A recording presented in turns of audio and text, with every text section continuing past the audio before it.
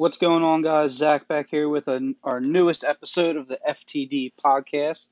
A little bit different format today. I'm going to be riding solo. I'm going to give a quick preview of our wild card games, talk about some stats, some records, some things, bring some things to light, and we're going to jump right into it with the American League wild card, the New York Yankees, representing the American League East, and then the home team, the Los Angeles Angels. So the Yankees will travel to Anaheim. Team records, New York finished second in the American League East to the Boston Red Sox. Yankees had a 93 and 69 record, 574 winning percentages, 2 games back of the Red Sox in the East, while the Angels also finished with a 93 and 69 record, 574 winning percentage, 7 games back of the American League's best team, the Houston Astros. The Angels did get the tiebreaker when it came to the wild card, the top wild card spot, due to their head-to-head records, which we'll touch on now. So the Angels and Yankees met 7 times during the regular season in 2020. The Angels took 4 out of the 7. They won the first 4. They played a 3-game set in Anaheim at the end of May, which the Angels swept, and then they played a 4-game set and towards the end of July, which the Angels took game 1, and then the Yankees bounced back to take games 2, 3, and 4. Overall, in the 7 games, the Yankees scored 30 runs, the Angels scored 31. So very, very tight season series between the two teams. Quick look at their records for the month of September. We'll start with the Yankees. Yankees had a good month of September. They had a pretty good year all in all. Outside of the month of May, they went 7-21 in May, and they were at least 3 games above 500 in every other month. In September, they went 16-9 for a 640 win percentage. They had a real strong month entering the postseason, playing some good baseball. While the Angels kind of struggled in September, they were red hot in August. Went 19-8 in August. They only went 12-12 in the month of September, and Johnny even said in the chat that he was kind of limping towards the finish line. A couple of injuries affecting the Angels squad. Los Angeles Angels 50-31 record on the year when they're playing at home, while the New York Yankees were 44-37 on the road. Now, we announced the pitching matchups earlier today. The Yankees will be giving the ball to their staff ace, the big guy, Garrett Coltrane. Cole was 10-11 on the year, 34 starts, 208 innings pitched, 266 strikeouts, a lot of strikeouts, 5.0 WAR. Looks like he didn't get a lot of run support in quite a few of his starts.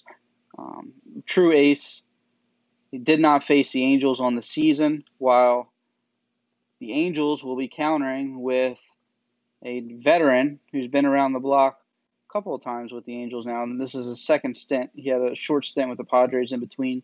The right-handed 32-year-old Garrett Richards.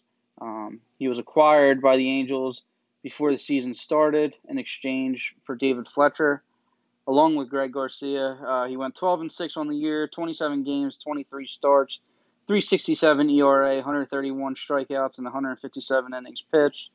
1.7 WAR. He did make 1 start versus the Yankees on the season. He went 4.1 innings pitched in that game. He allowed 5 hits, 1 unearned run, 2 strikeouts, 2 walks, and that was in the Bronx. That was in Yankee Stadium, so obviously he'll be pitching at home this time around. Look at the Yankees offense. One thing that stood out, obviously everybody knows the big bats that they have. The thing that stood out the most, Luke Voit, Gleyber Torres, Giancarlo Stanton, and Aaron Judge. A combined 132 home runs this season against right-handed pitching. Now, obviously Richards is a right-hander, and the Angels, do have quite a few lefty arms in their pen. But you have to think you like those odds for at least a couple of long balls during this game with the power the Yankees display on the offensive side. And then for the Angels, against righties, like I said, Garrett Cole didn't get to face them this year, but the heart of their order was equally as impressive against righties. Anthony Rendon, Shohei Ohtani, and then obviously Mike Trout all had OPSs north of 900 against right-handed pitching. Big time on base percentages, a lot of power. 24 home runs versus righties for Rendon, 20 for Ohtani, and 38 for Mike Trout.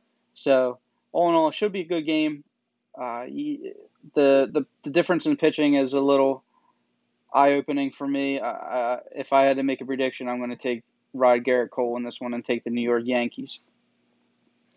Moving over to the National League, we're going to have the Atlanta Braves, my Atlanta Braves, against Hayden's Colorado Rockies. Two teams that were in a dogfight until the very end of the season. The Braves finished 94-68 in the NL East, good for second, 3 games behind the top team in the National League, the New York Mets, and they were tied with the Mets entering that final series of the regular season. So fell apart a little versus the Astros at the end, while the Colorado Rockies finished 95-68 on the year, 1 game back of the LA Dodgers. They obviously just had that tie-breaking game, which they fell short in. And we will be playing in Coors for this one. Records in September. 1 second. The Braves kind of struggled in September. They gave up some ground. They were in a good position entering September. 12-13 in the month of September, .480 winning percentage, while the Colorado Rockies were quite good in September. 15-9, .625 win percentage, even though they sustained quite a bit of injuries, a couple of real big ones. The Rockies played some good ball in September. The Atlanta Braves 49-32 on the year while they were playing on the road. Colorado 48-33 at home. So should be interesting to say the least. Both teams were better. The Rockies were better at home, which we're obviously playing in Colorado, and the Braves were better on the road. Head-to-head, 7 games played this year. Rockies took 5 out of the 7.